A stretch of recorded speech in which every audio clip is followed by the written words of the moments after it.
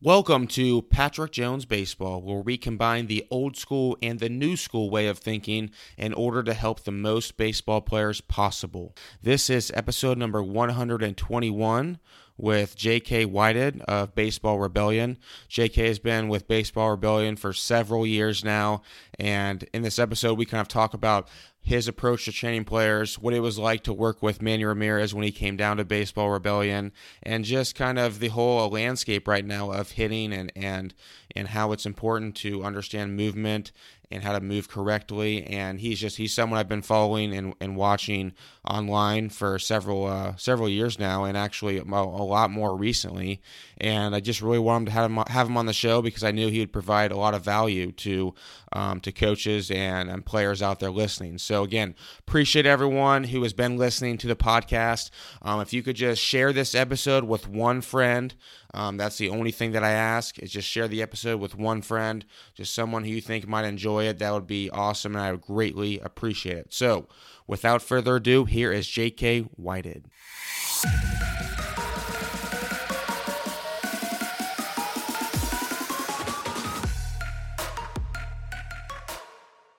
All right, and we are now live with J.K. Whited of Baseball Rebellion. J.K., thanks for coming on today. Absolutely, man. Happy to be here. So I know, a little while back, Manny Ramirez actually was down at your facility. I know I saw a couple weeks ago he was out at Driveline. Will he ever retire from playing baseball? He's a baseball player. I don't know if he knows how to do anything else. I think a lot of professional players, especially that caliber, like the top 1% of the 1%, it's tough for him to put it down. And I don't blame him. He can still swing it. I don't know at what level or where he wants to play, but someone will give that guy a spot, I think, no matter where he goes. So when he came into your facility, like what was he there to work on, or what did he want to do? That's a really good question. He was there to, I think, find some stuff that he had lost a little bit. I think one of the biggest things for him was he wasn't 20 anymore or 30 anymore. And when the body can't do what it used to do, I think, he had to start to vary how he practiced and how he thought about the swing a little bit. I think sometimes we're talking about a generational talent, one of the best hitters ever. And you can't talk about those guys the same way. They're different, in almost every way. So he was able to, for a long time, off of his natural talents and physical abilities, to just be good, I think. And then when the physical stuff started to wear off, just due to age, I think he had to find a better way to practice and be a little bit more in tune. It's really an interesting case study because it's kind of the reverse effect. Most people got to find it early. He had it early, and then had to find it again late, if that makes sense. Yeah, no, it definitely does. Like, what kind of stuff were you guys working with him, like, specifically on? He was toying around at the time with different ways to. It's very funny. It's very similar to any young kid that actually comes in. He was thinking a lot about his hands and arms and kind of how to tip the bat and how to move the bat in sequence with his body, and we just did what we do, and we got him thinking more about his ability to separate and stretch and turn better, positionally have his head and upper body in better places to make it easier for him.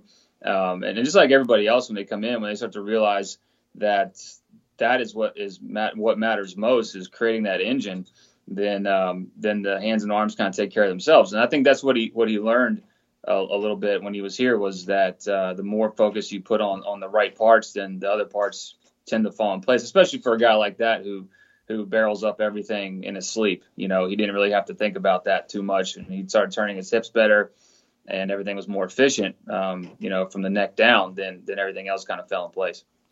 It's interesting because you start to hear some people will say it's important to know what you're doing. So when you aren't swinging well, right? Like you can kind of figure out and be your own hitting coach and kind of go back and fix that again. But it's interesting because when you look at like some of the great hitters, like everyone's seen A-Rod, Demo, swing straight down, Trout, Pujols. Yeah. I mean, those guys clearly, right, have been successful their entire lives thinking that way even if that's not reality. So my question is, what do you really need to know, or is it just about feel? It's a good question. Everybody's feel is different, and that's where I think the challenging and fun part of instructing is we know what the swing has to be. We know it's got to be fast. We know it's got to be athletic and adjustable. We know we got to get the bat rotating on plane with the pitch up and into the pitch plane, and so it's whatever you got to say to that person. If Mike Trout came in here and I told him to swing as down as you could and he hit the ball consistently hard and far, then cool. Very rarely do you say those types of things, obviously, because most kids, when they hear that type of stuff, take it extremely literally, and they go and they swing straight down. And they're like, oh, I'm doing what Mike Trout's doing. No, you're doing what Mike Trout feels like he's doing, but what he's actually doing is this. And so, it's tough to say, because I'm not a 1%er like those guys are. So, but everybody's feel is different. And if that's what A-Rod felt and Mike Trout feels, and that's great, then do it. We wouldn't tell them any differently. Obviously, they're, two of the best hitters ever. And you kind of let that roll. That's where I think the instructor has to morph and adapt to who they're working with, just like a teacher in school would. Not everybody learns at the same pace or understands things the same way. So you have to be adjustable in that way as an instructor. You have a template, you have a goal in mind to rotate better and to move the bat better, but how you say it and how you work with that individual will change because not everybody's the same type of learner. Since those guys are the elite of the elite, maybe you just write those guys off like they don't really know what their body is actually doing. It doesn't really matter in a sense because they're just so much better than everybody else. But I remember talking to Josh Donaldson. Commented on one of my posts on Instagram a while back, and he said, the problem is with feels is that, they change regularly. So if you don't actually know what you're doing, eventually it's going to come back to hurt you. Now, clearly for those guys, that wasn't the case, right? Yeah. But for, the rest of us regular people, normal humans. Right. Yeah. For the rest of it. Exactly. So, in your opinion, is it important for players to really know what's going on in their own swing in terms of how their body is moving? Yeah, absolutely. I think if you have a general understanding of simple concepts, because it's really just all physics, and so if you have those general ideas, then you can weed out a lot of the things that are garbage, so you don't waste your time. Any more that about how a swing's supposed to work, then you can, like you said, you can be your own coach. And we really try to do that. We try to educate the player, even from a very young age, 6, 7, 8, 9. When you hit a ball a certain way, how did you do it? Were you turning as fast as you could? Was the bat moving in the right direction? That kind of stuff. And it's really fun. We've been around for a good number of years now, to the point where we have some kids we've had since they were 8 or 9. Now they're 14, 15, 16. And our lessons with them are relatively silent. We don't say a whole lot. We might throw something in here or there, but they are constantly in their own head in a good way. Sometimes you do have to say, hey, just go for it, man. Just swing, go have fun, try to smash the ball. But they're in there constantly self-adjusting, and there's nothing that makes us happier to see a kid do that, and the confidence that comes with, I got this. I got this. I might have a day, I might have a weekend that's not great, but I know what I got to do if it's not going the way I want it, and I can adjust on the fly, pitch to pitch sometimes, game to game, and it's a fun process to watch happen, and a young player to start to figure that out. So yeah, if you can figure yourself out and you can make those adjustments on the fly like that, then you can start to, because sometimes it comes down to that. If you're competing for a spot on a team, if you're at a tryout and it's you versus 3 other guys at your position, and you have a swing flaw that you fix after one pitch in a showcase type of event, then that might mean the difference between you making that team or not. So it's important, very important, that you have at least, I think, a general understanding of how the body's supposed to work. And if you do that, then you can be your own coach. Yeah, I do. I agree with that. And that definitely makes sense. No question about it. It is important to have some sort of grasp on what's going on.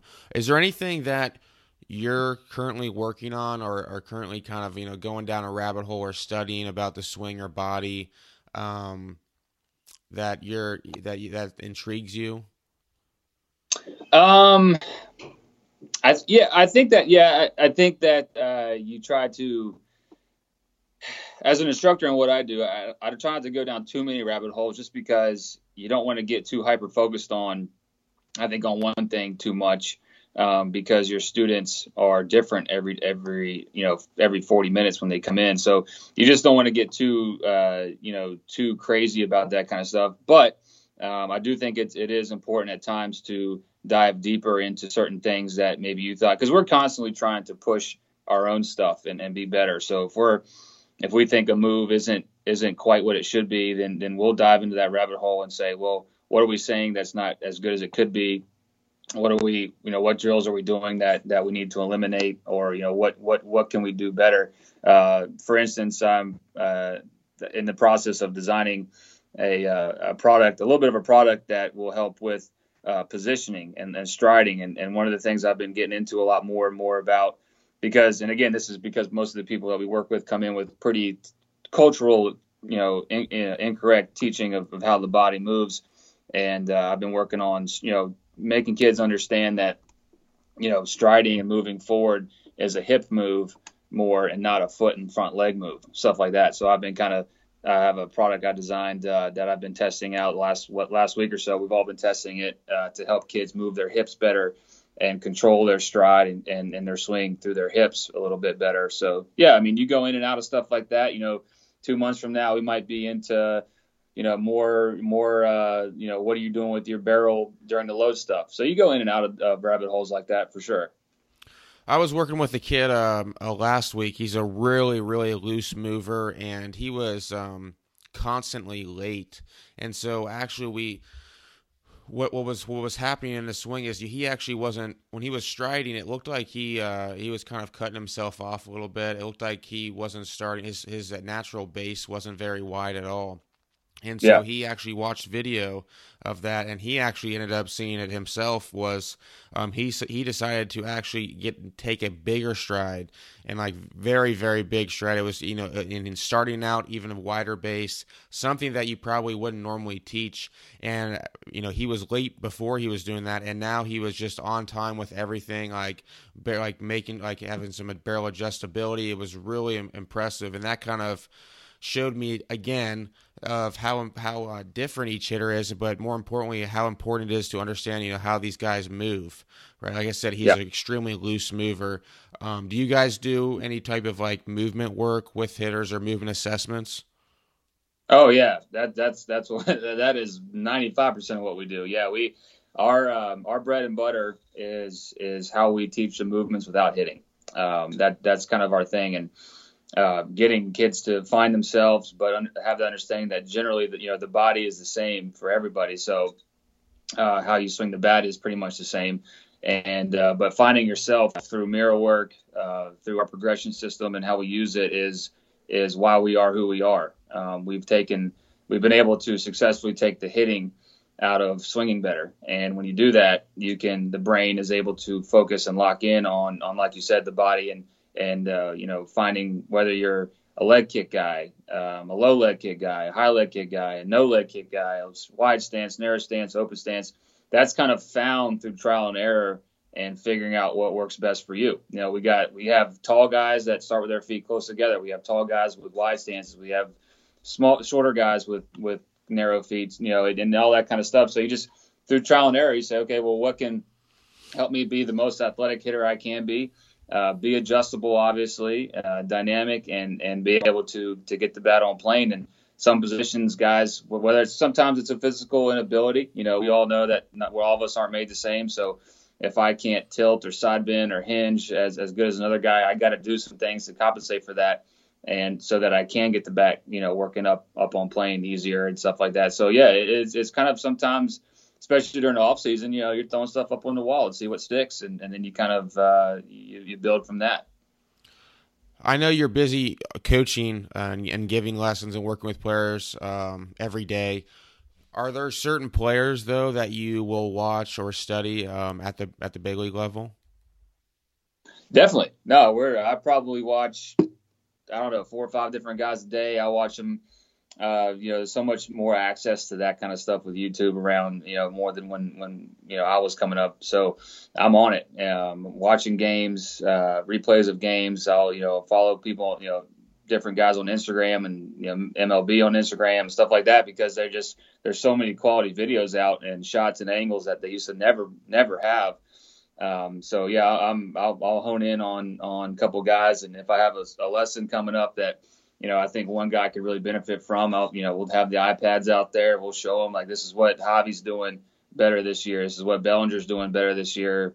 This is the changes they made. Let's see if it works for you, and kind of having a template. I think it's important for a young player to have a Major League Baseball player, kind of template in their head, a favorite player, so to speak, to kind of watch, because you can kind of say, well, this guy really is a lot like me. He's not very big. He's a second baseman. This is what he's doing. How's he doing it better? How can I kind of mirror that? And I think that's how a lot of young Major League players get started, is they mimic their favorite player, and I know when I was young, Griffey was my favorite player. So naturally I was tall and did the bat wiggle, didn't do it as near as cool as he did. And I was right-handed, so I probably looked like a goof, but that was how I got started in hitting, is I just wanted to be like Griffey. And I think if you have that guy in mind, the guy who moves like me, who's kind of similar, then you can, you can have that base. And then, you got to adjust a little bit. Like, I would never be able to have the leg kick Donaldson has. I can't control my body as good as that. So you make those adjustments, but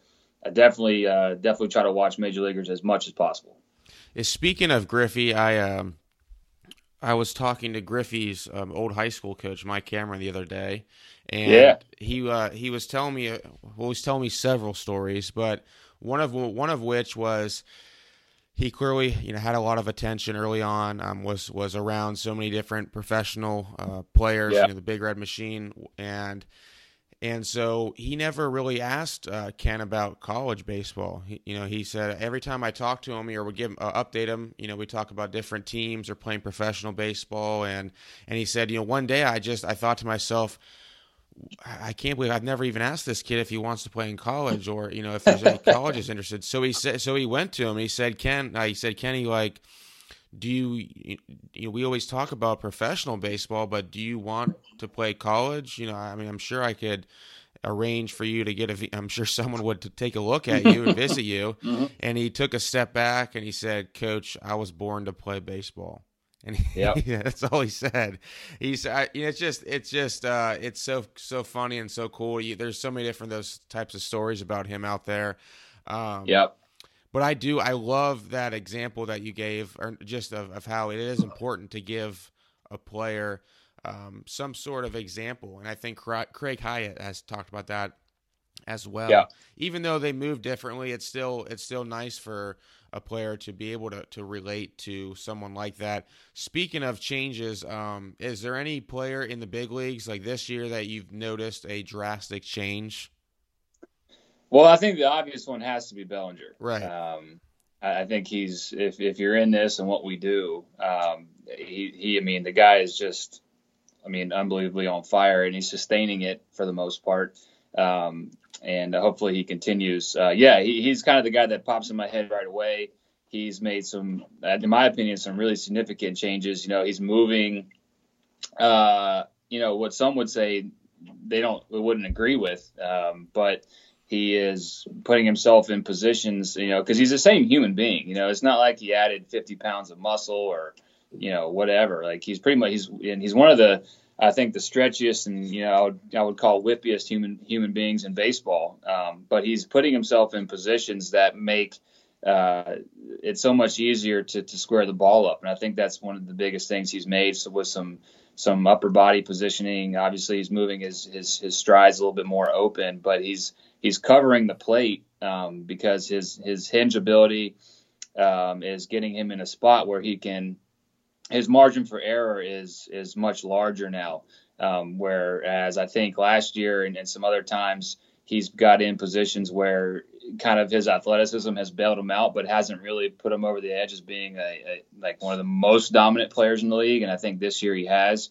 And then positioning for guys like that is everything, because you can swing the bat faster than anybody else in the league, and that's cool. But if your positioning and your angles are off and your hinges are off and things like that, then a fast bat that works down through the zone is just going to create a lot of misses, foul tips, balls that get cut instead of squaring them up. And if you're at that level, if you're squaring up 1 or 2 more balls out of 5 better, that's the difference between hitting 250 and 310. And that's a big deal.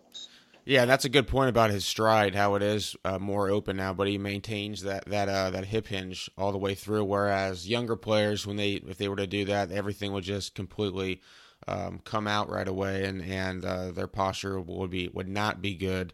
Yeah. What do you guys do? Okay, so a player comes into you guys, and he's hitting well in there, he's moving right, but his approach is bad in the game. What would you guys talk about? Like, how would you try and fix that? And that's a pretty deep question because, like you said, approach changes, I think, depending on abilities. For instance, I got a kid that I work with. I've been working with since he was 9, and he's got big dreams. He's not going to be that big. He's going to be a pretty small guy. So for a guy like that, his approach needs to be. I think there's always a commonality though. Like obviously, get it out of the infield is hard. I think that's kind of what everybody should try to do. Now the level of that changes. So if I got him, he's got to spray the ball gap or gap, as we say. We try to stay away from center field.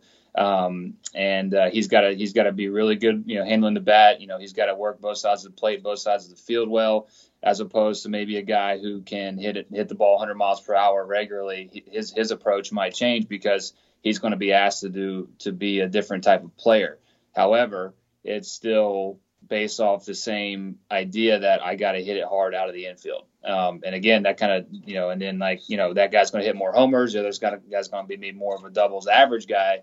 But it's all kind of still rooted in that same idea that we're trying to avoid the infield at all costs. When you have a player who's struggling to hit off speed specifically, how do you train for that? Because I know if you can set up the machine to just do sliders, just do curveballs, but since they know an off speed's coming, I mean, after a while, it's not really off speed anymore. Yeah, it's really funny. That's one of the most beautiful things that about our system and how we teach, that we train the body to be so athletic and dynamic in the box as they're moving, that adjustability to off-speed pitches. I guess I'll say first is that our approach is don't ever have to hit one. That's kind of our first, because if you look at the numbers, guys are making careers off fastballs, point blank. They'll hit curveballs when they need to, obviously, or maybe go up there looking for one if they got an idea. But that's at a level where I can look at a book and say, well, this guy starts me off with a curveball 82% of the time. I'm going to go off that number and go look for a curveball first pitch. But at most levels, you have to be adjustable. Through your stride distance. We talk a lot about being adjustable through your front leg, so that front knee will kind of be your adjustability tool. And that's something that they learn day one. And we don't discuss it day one, but they're going to learn how to work through their legs and adjust that way to pitches where it is, even just fastballs, they might be early on. They're going to learn how to get that timing through the fastball first, but then if we flip one in there slower, or we are throwing overhand and we work on, hitting 0-2 or, with 2 strike counts where you have to hit that curveball or whatever, then they're going to already kind of have that built in. It's really kind of a cool thing because they don't know it when they do it. I had a kid last night, in fact, we simulate off-speed pitches through the pitching machine, because we'll kind of hesitate to put the ball in. That's one of the things we do. And so we catch him early, and he hesitated perfectly and smashed a double. It wasn't his hardest hit, wasn't his furthest hit, but he was, by all means, the pitcher got him to do what he wanted to do. He wanted him to be early. He wanted him to be a little heavy on his front side, but he maintained his positioning. He maintained his head and chest position. He maintained his stretch a little longer, gave himself that extra time on that off-speed pitch, and hammered it. And he didn't even know he did it.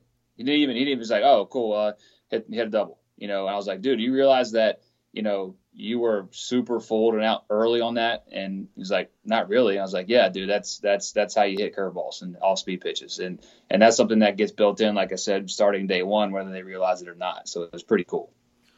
What do you think about players like moving closer to the pitcher in the box, like changing where they are in the box? That's a good one. We don't mind some back to front stuff. So like if I'm just really struggling with timing and that guy's just lobbing it in there, because a lot of our guys, they swing so fast that the levels that they're at until they get to a pretty competitive level are pretty slow to them. So they'll move up in the box a little bit or back, I guess, if it's a super fast pitcher. But it's really when you move towards the plate and away from the plate that changes a lot. Back and forward, it's just a timing thing. So yeah, I mean, I think if that's something you got to do on the fly because you just have to cut down some time because it's so slow, then we don't mind that at all. How long have you been at Baseball Rebellion for? I moved. When I graduated from college in 2008, 7 or 8, I lived in Greensboro and I started doing lessons there in Greensboro for about 2 years, and then I moved to Durham with Chaz in 2011, and we weren't called Baseball Rebellion at the time, but that's when kind of the company got started, and so I guess we're pushing 9 years now, almost 10. Wow. Yeah.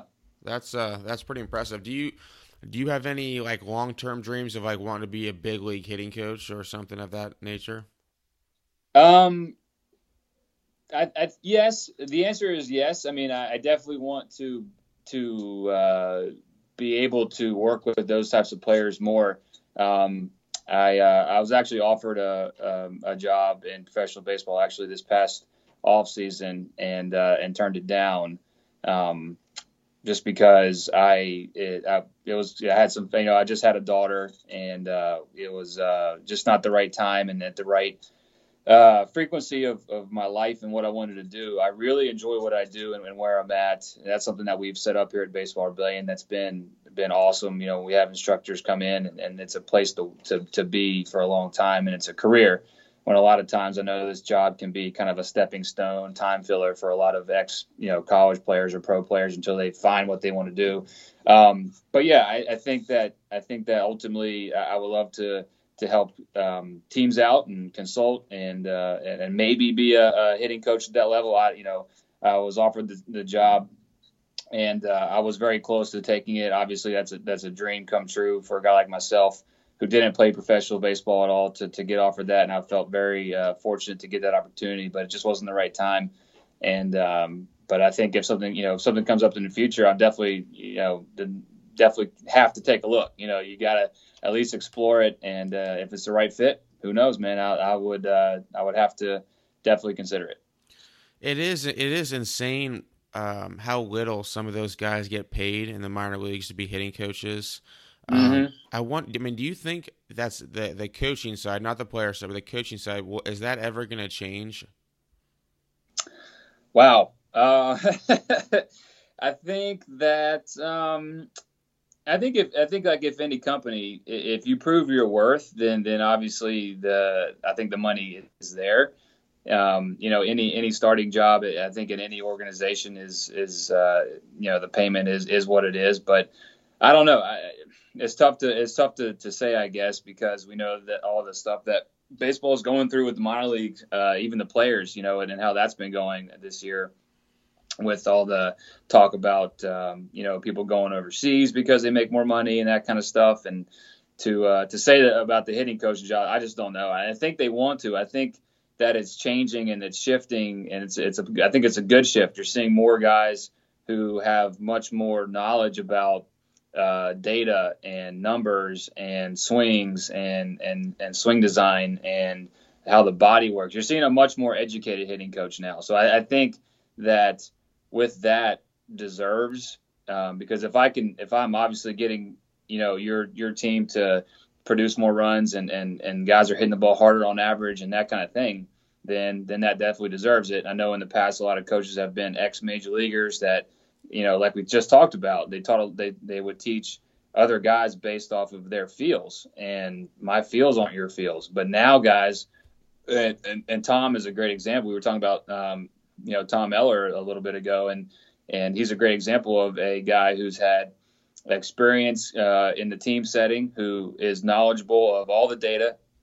He knows exactly what he's looking at. He knows the technology, and that's where the game is going. So if you know that kind of stuff, then and you prove your worth, I think you should be obviously compensated. Now, I don't know what that number is, but it's there's a lot of money to be made in baseball, and if I'm proving myself as a coach to get the results you want to help the organization, then yeah, I think you should be, just like any company you'd be in. I think you should be compensated for that. Awesome. JK, you've been a great guest, man. I really appreciate you coming on. I'm glad to see you're killing it down there. I've been following you for a while. And again, man, I really appreciate it. Oh, yeah, absolutely, man. Love it. Anytime.